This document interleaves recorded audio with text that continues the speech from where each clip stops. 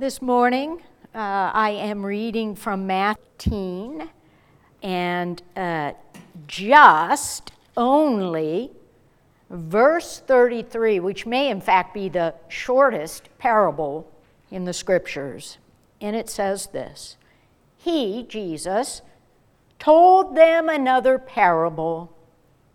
The kingdom of heaven is like yeast that a woman took and mixed in with 3 measures of flour until all of it was leavened. This is the word of God for the people of God. Thanks be to God. During this pandemic, and I think especially back when people were sheltering in place, it seemed like there were a lot of people who had decided to take up baking bread. I don't know if it was because they were afraid that there wouldn't be enough bread to eat, or if maybe they needed more to do, but in any case, there was a lack of flour and yeast in the stores, and if you were on social media, all these people were posting pictures of the bread that they were baking during that shelter-in-place time. And it made me start thinking a little bit about the ways in which bread feels like life to us.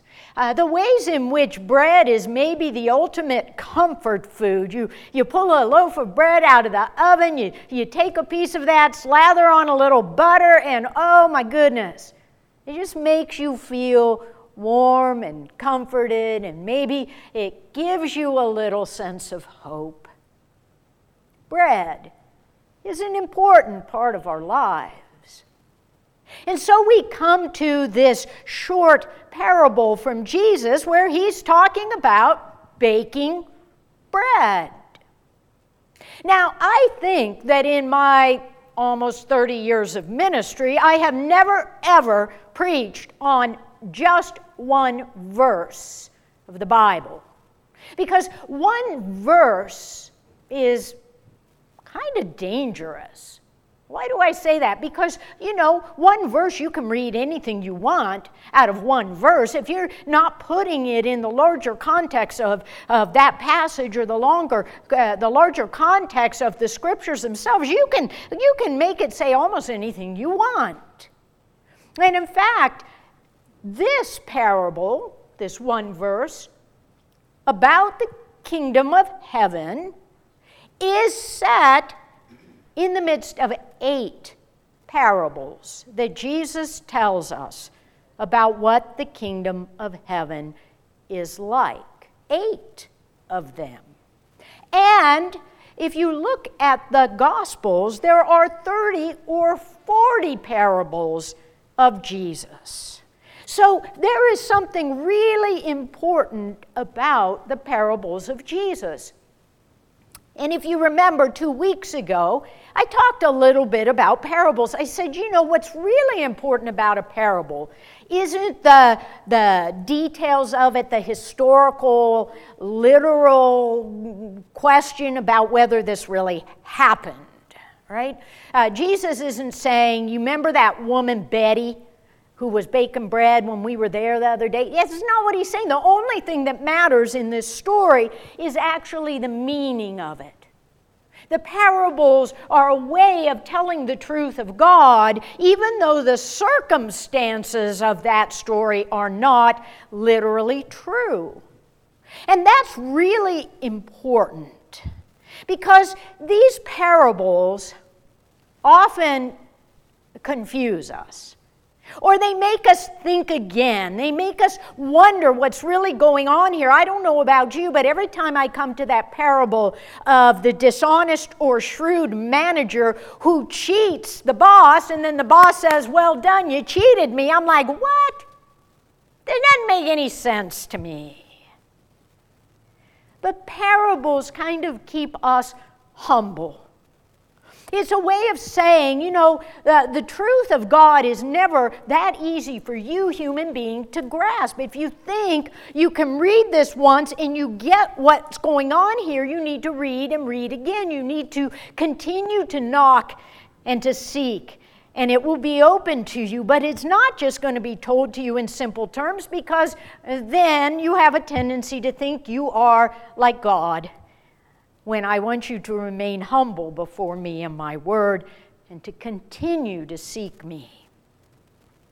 And so the parables continue to offer us meaning and try to draw us in. And you know, it's not every story that we go back to and say, there's something here I need to discover. There is something that we know is true. There is something that we know is life-giving. There is something that we know is of God in these parables if we'll just stick with them and keep seeking what the meaning might be. You know, there are a lot of stories that I read, but if I can't figure out that story, most of the time I'm saying that's enough of that. I'm not going back to it. I was thinking about how a few years ago, one of the most popular stories and movies was The Life of Pi. You remember this? It's about this young man who is on a ship and it sinks, and he ends up in a life raft with a bunch of animals trying to survive. And at the end of the story, the question is, were those really animals or were those people? And the point is that people are worse than animals. And you didn't know, and I was like, you know what? I don't care. I'm not going to read this again to try and figure out if it's animals or people, because whichever answer it is not a good ending. But the Bible keeps drawing us in. Even when we aren't exactly sure what it means, we know that there is something life-giving there for us, and so we continue again and again to look at them. So we come to this parable of the woman who's baking bread. And I want to pause for just a couple seconds. And I want to say to you, if someone came up to you right now and said, hey, what is this parable about? What would you say? What would you think this parable, the woman mixing yeast into flour, is about?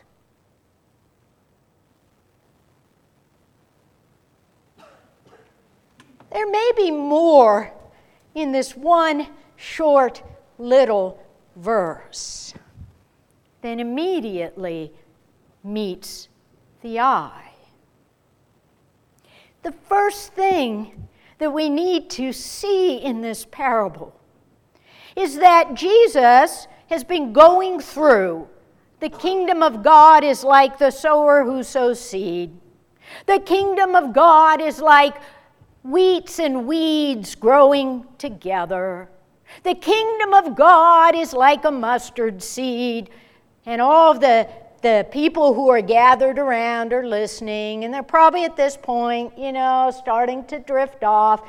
And Jesus then says, the kingdom of heaven. Now, the kingdom of heaven is not just something out there. He's always going to tell us it's drawing near, that we can be part of the kingdom of heaven here and now. And he says, the kingdom of heaven is like a woman. What? Wait! Did Jesus just say it's like a woman? That can't be. Because if you're a hearer in the first century, women are property. Women don't have any rights. Women do what the men are told. Why in the world are you going to... women tend to be unworthy of God. They're often unclean. Why? How in the world could the kingdom of heaven be like anything to do with a woman? You see, you and I, we don't get that kind of jolt in our world today, but those first century hearers would most certainly, their ears would have perked up. The men would have been like, what in the world is Jesus doing? And the women would have been looking at each other and kind of elbowing, going, hey, what's going on here? And Jesus is trying to say, the kingdom of heaven is open to everybody. There's no one, you and I, with our systems and our ways of thinking, we decide people are in, people are out, and all of these parables, virtually all of them are saying, no, you can't decide. There are weeds and there's wheat growing together. It's not up to you to decide which is which. There's seed that's sowed on the soil. Some of it will take root. It's not up to you to decide which does and which doesn't.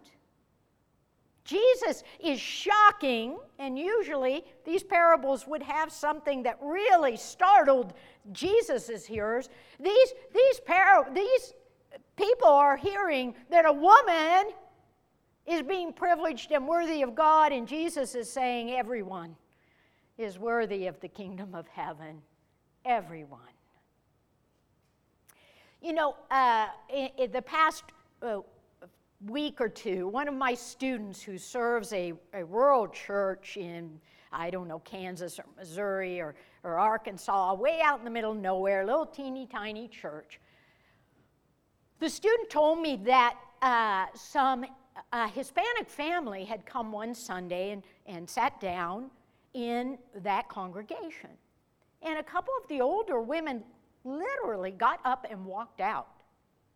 And one of these women came to the pastor the next day or two and said, you should not have let those people in our church.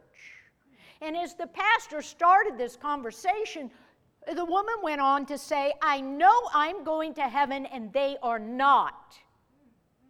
Now, listen, I know nobody in this congregation is thinking that way, but there are a lot of Christians out there who are judging who's worthy of God and who isn't. And I would be willing to bet that there are some people that you and I, we're not so sure about their worthiness of the kingdom of heaven. And yet Jesus is saying, all are welcome. In fact, as I was thinking about it, it seemed to me that when we hear this story, if I said to you, draw a picture of this story, you and I, for the most part, we're going to start drawing a picture of a white woman, maybe a black woman, in a farmhouse, looking out the window at the wheat and maybe some cattle, and she's making some bread on the countertop. But of course, when the original hearers heard this, they thought of a Middle Eastern woman. Maybe she was a nomad. Maybe she was making the bread on a stone in a tent. We don't think that, but that's what they would have imagined in their minds. You see, we are always kind of limiting these stories to our own kind of understanding, and Jesus is saying, nope, it's bigger than you understand, and all are welcome in the kingdom of heaven. But then he goes on and he says, now this woman is got this flour, and it's 3 measures of flour. Now, does anybody know what 3 measures of flour is? You know, right? I decided I better find out how much 3 measures of flour is. We're probably thinking 3 cups onto the countertop or whatever, onto her stone. It's 3 gallons. Now, that's a lot of flour. This woman has 3 gallons of flour that she's working with. It's enough bread to feed 100 people. It's enough bread to feed a full village. She is doing a lot of work. And if you start thinking about that, if you have ever needed bread, now you're needing 3 gallons of flour, that is hard work. That takes a lot of effort. That takes a lot of perseverance. You can't quit because people are depending on the bread that you're going to produce. And yet, this is not easy work. And I think Jesus is saying the kingdom of heaven is not easy work. If you think you can just confess the living God and you got it, you're wrong, because you're going to have to persevere. You're going to have to keep kneading that dough. You're going to have to keep working at it. If you want to inherit that kingdom of God, if you want to feed a lot of other people, if you want to be able to share, you're going to have to keep working it. You can't just go, squit, quit, good enough. It takes a lot of work. It's not easy, and you have to persevere, which brings me to this third point, that the kneading process is to get that yeast through all of that flour. Now, the yeast, of course, we would think of as the Holy Spirit. The yeast is God. And you and I have no control, really, over whether that yeast gets through all the bread. We can work it hard. We can try and really knead it in there. But the only way ultimately to know that the yeast got through all the 3 gallons of flour is by the bread that rises. And you and I, we can take our children for 18 years. We can bring them to church. We can talk to them about Jesus. We can pray with them. We can knead them every chance we get, but we don't know if the yeast will take hold. That yeast, that Holy Spirit, is never ours to judge or to give and to ensure is present in another person. We just have to do the best we can and trust that God will work as God works. But the yeast is really not in our control. The yeast is the work of God that is part of this whole process of faith in the kingdom of heaven. So we have these pieces that everyone gets to participate. We have this idea that it's really hard work. You've got to keep at it. You're never quite done, and that it needs the Spirit, the power of God, for this whole process to work, for the yeast to leaven this whole loaf. But then I started thinking a little bit about the bread that will be baked. And the Bible is filled with stories of bread. Because for most of human history, one of the most important sources of food for people has been bread. One of the most reliable sources of food for people has been bread. If you think about the Old Testament, when there were the famines, they set aside grain so that they can make bread. And bread, if you look it up, has most of the nutrition that the human body needs to survive. Bread is life. Bread has what we need to survive. Almost. Because bread doesn't have vitamin C, and you know what will eventually happen. You get rickets and so on if you don't have vitamin C. Now, what activates the nutrition in the bread is the yeast. The microorganisms of the yeast are what cause the full nutritional value to come out in that bread. The grain is not nearly as nutritious. And then you take a step back and you think, Jesus is the bread, the most that will sustain life. And guess what? Grapes have a lot of vitamin C. Now, I'm here to tell you, the vitamin C tends to go away when you make it as wine. But where you have wine, you have you have grapes. And together, bread and grapes will sustain life for a very, very long time. You know, these parables are so rich with meaning. All of this, one little verse. And I think there's so much more in this one little verse than I can even begin to touch at this point. I wonder how many of you saw all of those things when I paused for a minute and said, what do you think this parable is about?